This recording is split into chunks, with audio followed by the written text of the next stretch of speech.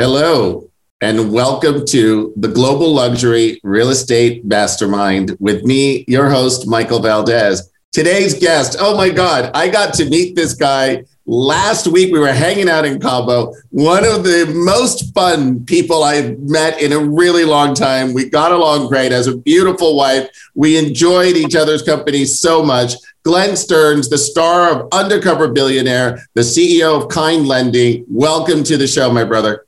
Hey, Michael, how are you doing? I'm doing great. That was so much fun last week. We had so much fun. I was just going to say that I really enjoyed being down there. That was great. You know, now we sort of like, we know about sort of bird watching, which is our own personal joke, but that's okay. It doesn't matter. We can do that. It's our show. We learned all about Casa Dragones, and I had the best tequila with you. We did. We had a great time. And you opened up Mexico and look at it taking off, you know. It was crazy. It was all fun. It was a lot of fun. So let's talk about you. Enough about me. So you are probably one of the most successful people I've met in a long time. And you actually started from really humble beginnings. I want to dissect all of this wonderful success. But for the sake of the audience, can you share a little bit about your start? Sure. I mean, I grew up in Maryland and very humble beginnings. You know, my mom worked as a grocery checker and she cleaned homes. My dad was a printer. You know, you don't know what you don't know, right? We had bars on the windows. It was a very interesting childhood. You know, I failed fourth grade, so didn't get off to a great start. Had a child in eighth grade. So when I was 14 years old. Wow. And, you know, just a real simple life full of a lot of adversity that kind of paved the way for, you know, later in life, things didn't look so hard when you kind of run into some early brick walls, so to speak, you know. Wow. So let's just talk about that for a second. You were a dad at 14. I mean, wow. And it's like when people start thinking about the odds were against you. They were almost insurmountable, right? When you start thinking about success and you have this newfound responsibility of fatherhood, how did you sort of like find that in yourself to allow that entrepreneurial spirit to come out? Yeah, you know, I think, again, everything that happens in our life happens for a reason. And we, you know, at the time, I didn't realize it, but there were a few people that kind of came into my life that said, you know, you're going to get through this and you're going to be strong, Glenn, and be better off for it. And those kind of things. And I didn't understand them. I mean, it's not, you know, you think 14, well, it sounds young and it is young, but there are little things that come along with that set me up for what I consider success. Other people, you can go either way, right? But I had to leave school early and go to work. I had to help out. And, you know, my mom helped raise our baby. I was not a father. I mean, you think about it, right? I was more like a big brother. I didn't understand my role really. Yeah. But I worked and I would leave school and then I would go do that a lot. And so it helped me with a great work ethic, right? And so, you know, then my baby's mother ended up getting married when she was about 20. So my mom continued to watch her every week, once a week after that. You know, I mean, she stayed in our lives. And then when I moved out to California, she came and moved with me. So, I mean, we've had a long history, you know, I mean, she lives, you know, right around the corner from us. So, you know, it's really been a wonderful blessing because I didn't realize it. You know, a lot of times when we find things that look like they're the darkest clouds and it looks like it's going to be a very, you know, bad ending to something, could really be a great beginning, you know. And in this case, that's what it was for me. I just didn't know it at 14, you know. You know what's so amazing about you? You were telling me some amazing stories. And, you know, when people go through life and everyone goes through relationships, and sometimes relationships have an ebb and a flow and a beginning and an ending, yours just flow. It's like you're the mother of your first child lives around the corner from you. You were telling me you bring everybody on family holidays. it is such an idea of a blended family where it seems as though anyone who enters your life becomes a part of your life. Well, I believe that, I look at some people that maybe don't look so fondly on their exes, and you think, well, it's kind of a reflection of yourself because you pick that person, right? So just because we decide to, part ways doesn't make them bad people, right? And so I've always prided myself on that relationship that comes. I'm taking 40 of my grade school classmates on a trip to our ranch here soon. I've got my high school and college friends. I've got my old girlfriends, and everybody. We stay connected because they were good people, and I don't know why, but for some reason, it just seems to be a good thing to keep people in your life if you've had them. We try to stay connected all the time. It also says a lot about you in the way that you do relationships and business as well. So tell me how you started your company, because you started your company at a very early age. Well, yeah. But before that, because you're right, I think that whether it's business or personal, that a relationship to me isn't about taking something and using it up and discarding it, right? It's about cultivating it and growing it and keeping it in your life. And so you're going to have zigs and zags, and things aren't going to go the way they're supposed to be. But there are times when we have to be there for other people. And then there might be times when they're there for you, right? And that's a true relationship.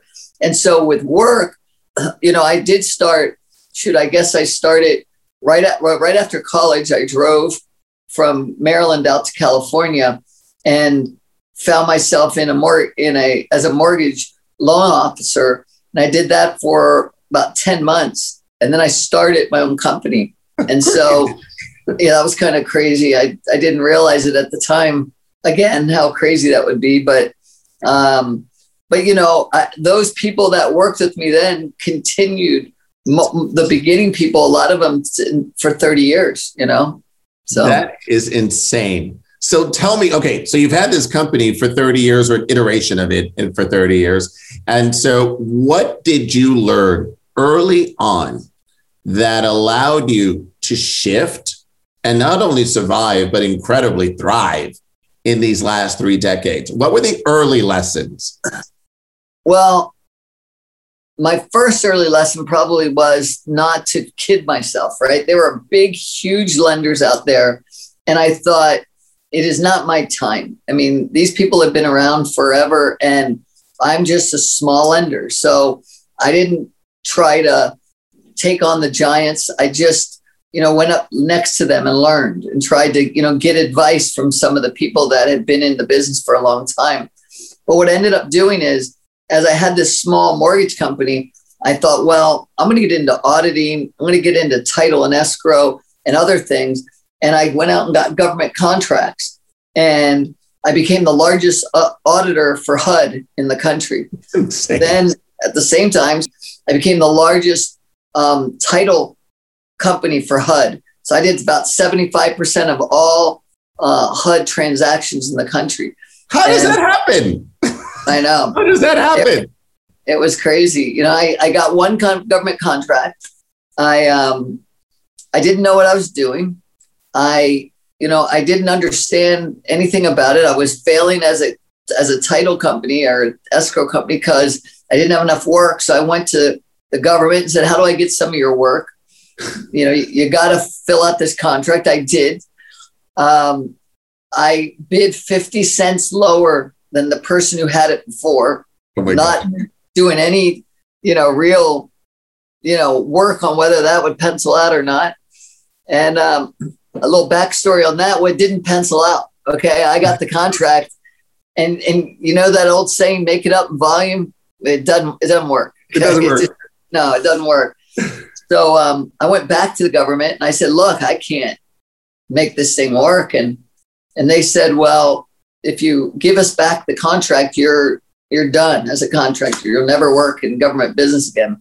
Wow. And so that didn't seem right. And I thought about it for a while, and I said, wow, we're doing 500 deals a month. And I said, probably 300-400 of them are all condo work, and they have all these attorney's fees and HOA fees that have been on there because they know the government will pay. So they tack it on. And I said, as a taxpayer, that doesn't feel right to me. And I said, so how about this? I'll negotiate on the behalf of the government every deal where I'll save at least $3,000, but I want 300 more on each one of my deals.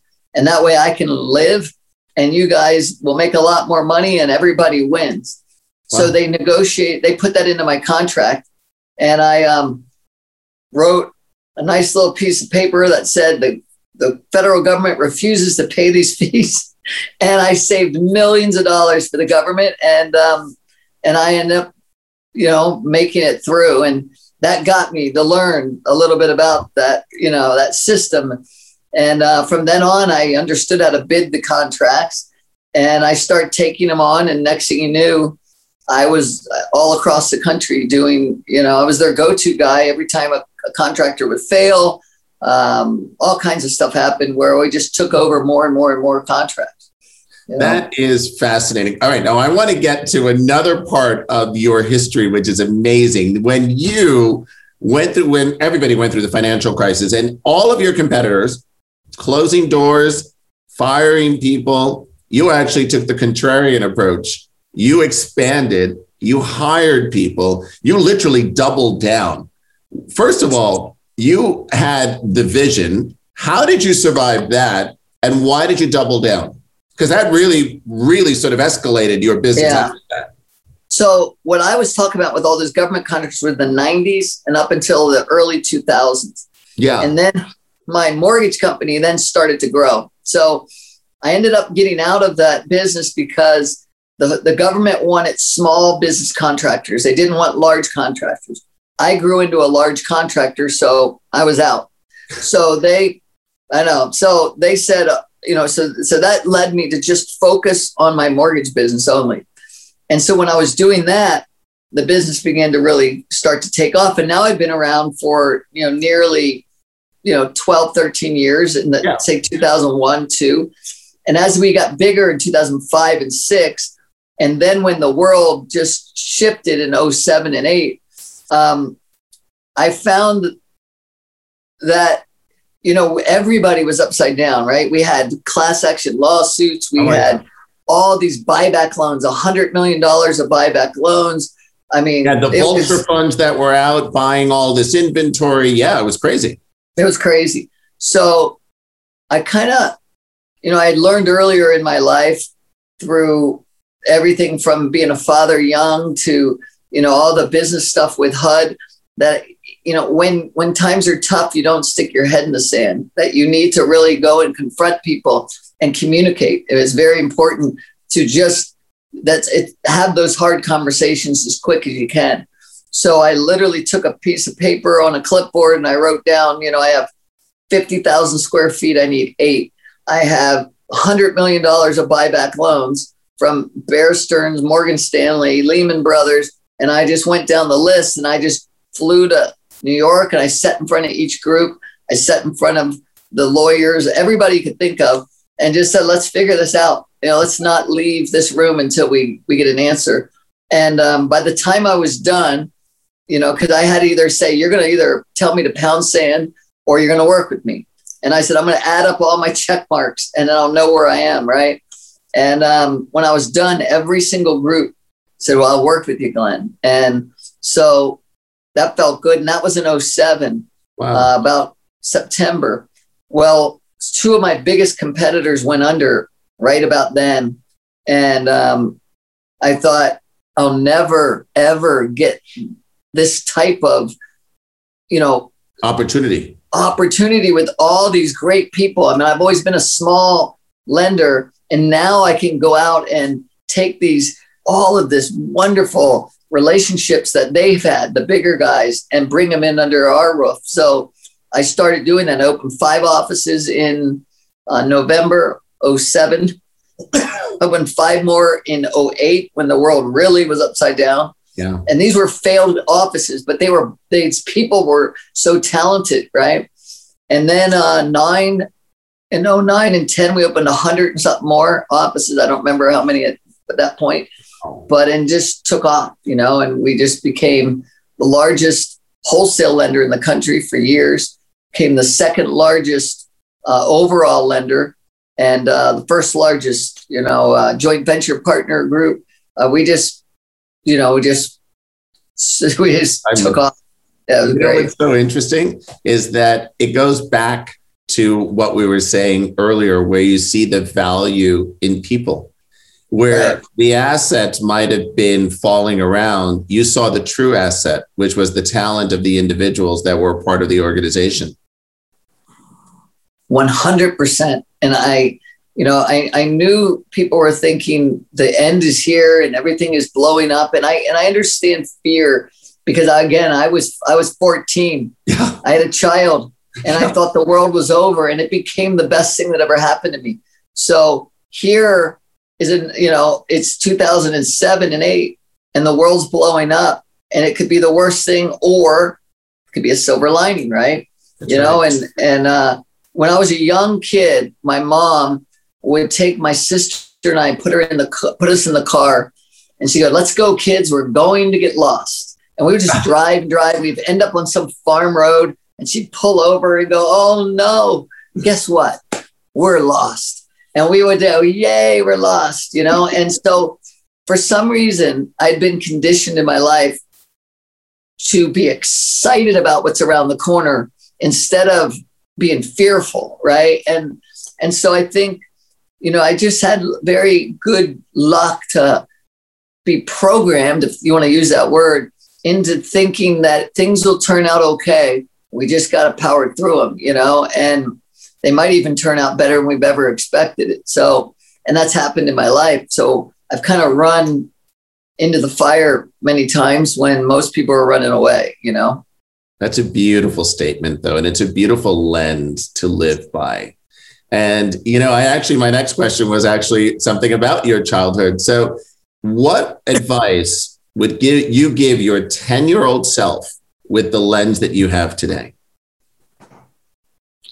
I would probably tell myself to continue to embrace change and be excited about the opportunities. It took me, probably until my 30s to realize all of those things that I was doing were wonderful opportunities, right? Like, in other words, when I meet and mentor a lot of young people, I might be telling you this: hey, embrace change, be, there's silver linings and everything, all those things happen. But when you're really in it, it hurts. Right. You're scary. You think, not this time, I'm not getting out of it. Maybe everybody else, but I'm going down. And so we have these voices in our heads, and they tell us it's okay to fail. They tell us to run away. And so, I would tell myself to just be still, right? There's a Psalms 46:10, be still and know that I am God.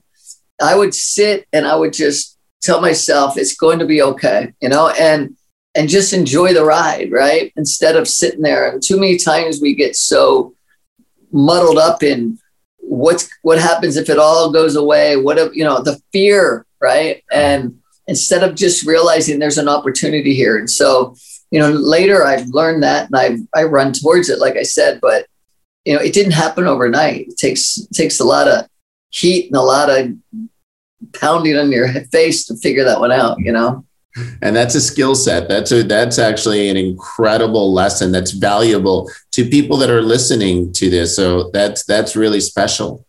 And yeah, I think that way too. I think I usually try to make sure people understand that while it looks pretty good and it's cool to drive some fancy cars and live in a nice house and have a company, it doesn't come easy, right? It's very difficult. And for everybody, and I say especially because I live only in myself. I felt that pain as bad as anybody else has ever felt it. And it's just about, don't be, afraid to think that you're not the only one, right? The people that have made it and have grown to become very successful all face their demons. They all face, very trying times. And, there has been in my adult life, and I mean, 2007 and 8 is a great example. I was at my lowest point. I'll never forget being so low, thinking everything has been taken away just about. And then I thought, well, there's nowhere to go but up, right? And this is a wonderful time to shine, because anybody can shine when you make money, and anybody can shine in an environment where things are going well. How do you live, and how do you act, and how do you treat other people when things aren't going the way you plan them, right? And that's to me the true test of who are you at that point. So I've been there, and I realized that. I said, man, every one of my greatest mentors have been in this exact spot. So it's the time to shine, And then you even named your company in that manner after you sold Stearns Lending, and then you started Kind Lending. And I love that name, because it's, what's so special is that you and I are new friends, but when I met you, it's almost by default one of the adjectives that you use to describe you. And whether it's someone that you just meet, and it was like, I said to myself, God, Glenn is such a kind man. And people say that over and over about you. So I'm curious as to how you named your company and what it means to you. Well, it was absolutely deliberate. And, I had come from this company in my old Stearns Lending that I was very proud of. Yeah. And then I took on a partner when I sold, majority of it. I had a little cancer that came on, and so I ran the family, and I thought, I'm going to go and have somebody take over the company and let them deal with it, the day to day, and I'm just going to focus on my family. Well, their culture and mine, the way that I dealt with the company, it changed. We didn't do things the same way, and so when they, kind of exited and allowed me to have my ability to compete again, that, I looked around, and I mean, the landscape of the world, there's so much need, I think, for kindness. Yeah. And it just felt perfect to name the company Kind Lending, because I feel like I want to attract other people that are very, very very similarly, have that same mindset, because there's businesses, and this is one of them, but where you say it's either kill or be killed, and this is a war, and let's go out there and, and take what we can. And I don't believe that. I think that there's enough to go around, in this business. And I'm friends with all the other owners in the mortgage industry, in the mortgage space. I don't think we need to live a life where, it's try to take all the time. And we live by, we call it servant leadership, right? I mean, I work for the people in our business here. If they're going to sit and spend 12 hours a day, more time than they see their own families, I'd like to have them happy. I'd like them to live in an environment that they feel very proud of what they're building. And that reminds me of, watching your company and what you guys are doing at EXP. You see very happy people, very content people. And it's not just a job, right? It's a lifestyle. And so that's exactly how we've always believed it to be. I don't want to measure you by a misery index. How unhappy are you? I want to measure you by a kindness index, right? How happy are you? Right? Very opposite. And it seems to work. It is sort of that humble servitude. And it was so funny because it's the same language and words that we use. And I know that we're exploring a collaboration, and it just seems culturally such a beautiful fit. It was that as we were all just spending time together. And it just was so natural. It just seemed as though we were all old friends that had the same sensibility. And it was beautiful to watch. Well, it's funny because I looked at a lot of people at EXP that are very professional. They've been doing it a long time. They know what they're doing, right? And, I think about a lot of companies that come up and they're new. They don't understand. They don't have their sea legs yet. They're getting people in and and sometimes you do right and sometimes it doesn't work out. When you become kind of more seasoned at your company, I've been around a very long time. I hand selected the people to come back into this organization that I've known forever. And so we've worked together. We speak that shorthand, we understand. And so you can understand that you want people around you that are happy, that are confident, right? That know what they're doing. And then it's just problem solving. That's right. What it is. It's so funny because when I first joined EXP, which was only about a year ago, it was the idea that once I understood what the mission of EXP was, then everything that I do now with the global expansion, it's all about the fact that it's a movement. I know you said it also last week, and it's the idea that we're trying to get the message out just to help as many people as possible. Yep. Right? Irony, because we've got the kind movement, we've got the same thing. Yeah. I love that. So I want to explore all of your reality television. So we started with Gilligan's Island that you were on with your beautiful wife, and you were on that show. And then you were, of course, the star of Undercover Billionaire. How did they find you? How did you become a TV star? Come on, Glenn. I was just a business guy and stumbled into Hollywood.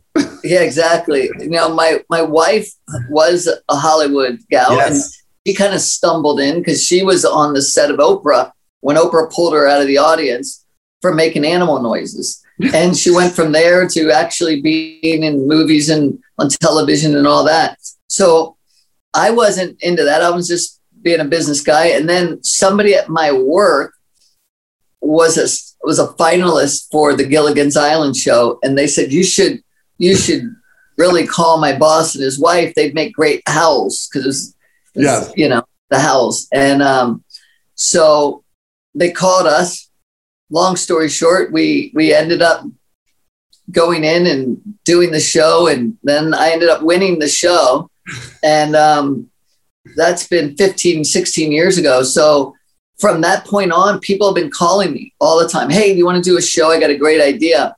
And I'd always, that sounds good, but that's not my thing. And then I said, well, I tell you what I would do. You can drop me off anywhere in this country with no money, with no contacts. And I said, I bet I could do it over again. I said, we come from a land of opportunity. There's a wonderful chance to make it big in this country if you work hard and you surround yourself with the right people. And so I said, you ever want to do a show like that? I said, count me in. And they took you up on it. They took me up on it. Discovery did, and off we went. That's amazing. I love that. And so, you mentioned your wife, and I know that you both are incredibly philanthropic. And I wonder if you would just share a little bit about those efforts as well that you're working on now. Sure. So, by the way, so the show, I don't know when this will air, but the new show is called Undercover Billionaire. And then there's Undercover Billionaire Comeback City. So those two are airing right now as we speak. And if they're not, then guess what? Go to Hulu or go to YouTube and you'll find it. Or obviously Discovery Plus. But amazing.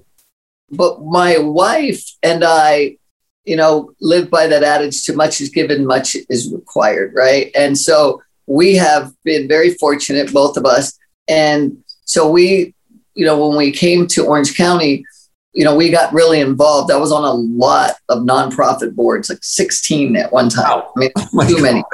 Wow. And I was going crazy. And so I started to realize that my time it wasn't working for the individual nonprofits.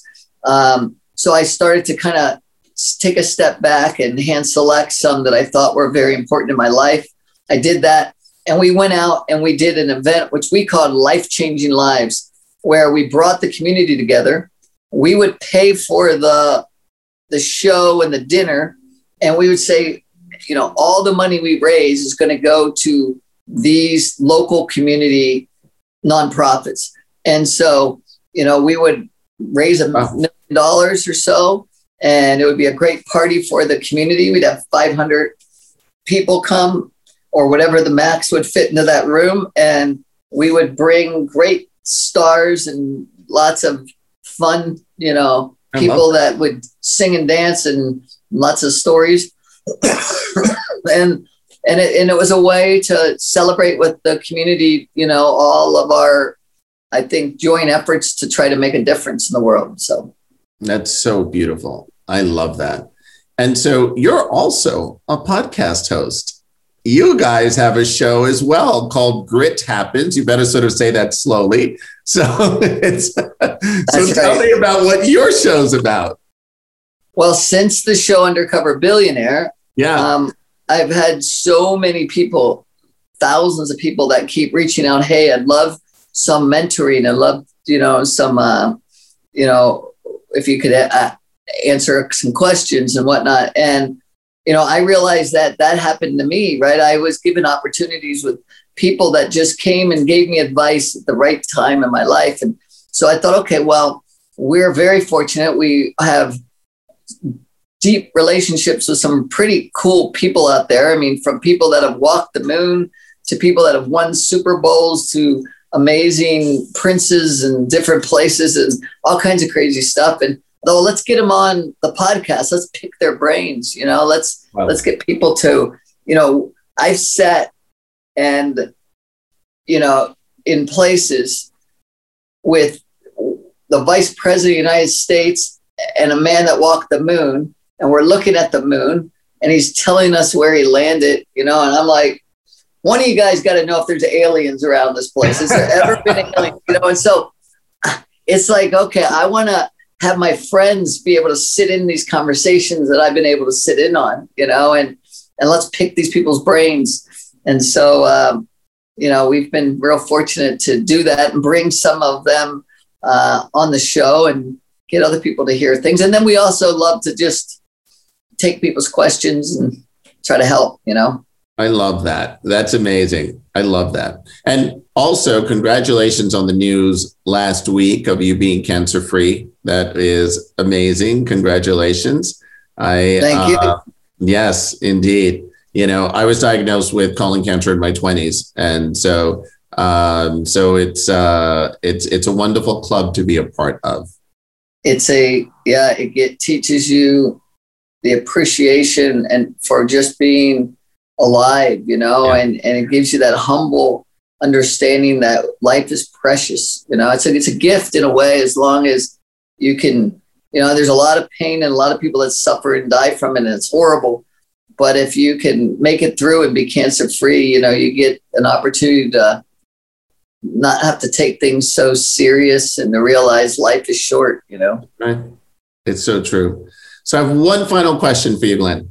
So in your book of life, what's this chapter called? In my book of life, it's funny, I'm writing a book right now. Are you? And, it won't be chapter 13, all right? But it's probably called Don't Worry, Be Happy. No, I don't know. You know, I've got when I think about what I'm writing in the book, it really has to do with understanding that everything that life throws at you, that there's really a wonderful lesson in all of it, right? And that if we can take the good out of it, you can live a very happy life, you know? And so I've, you know, I see a lot of people that feel they walk around with a dark cloud and they don't understand why me. And I just think it's usually attitude, you know? I think it has a lot to do with how you're viewing yourself and where you are. And so, you know, living an authentic life where you are not afraid to expose your own flaws.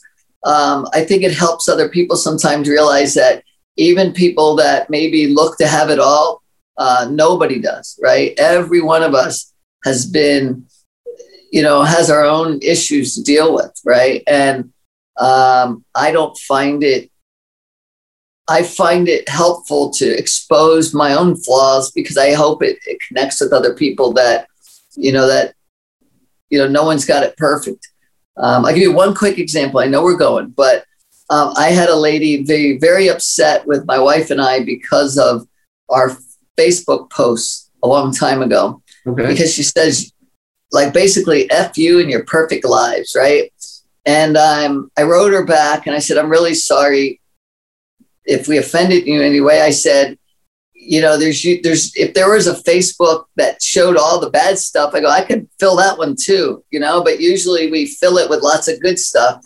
But I'm sorry if we struck a chord. And the poor lady started crying. And she said, my daughter had gone through cancer and I was in a lot of pain. And just you reaching out has meant so much. And we've become really close, Wow. And so usually when someone else is lashing out, it's usually they have their own pain inside them. And you just have to be able to understand what's going on with people, right? Because we're not in their heads. We don't know.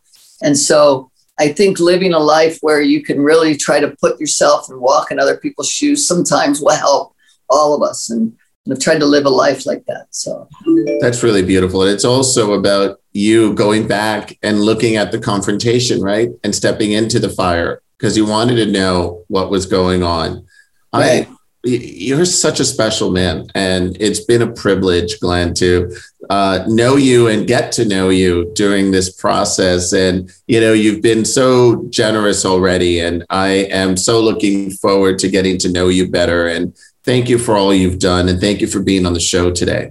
Well, thanks, Michael. I'm really looking forward to our next chapter together. I know. Like it's going to be a hoot. It's going to be fun. It's going to be a fun one. We're going to have a lot of fun. You're right. And thank you for all of you for listening. This has been the Global Luxury Real Estate Mastermind with me, your host, Michael Valdez. Thanks again.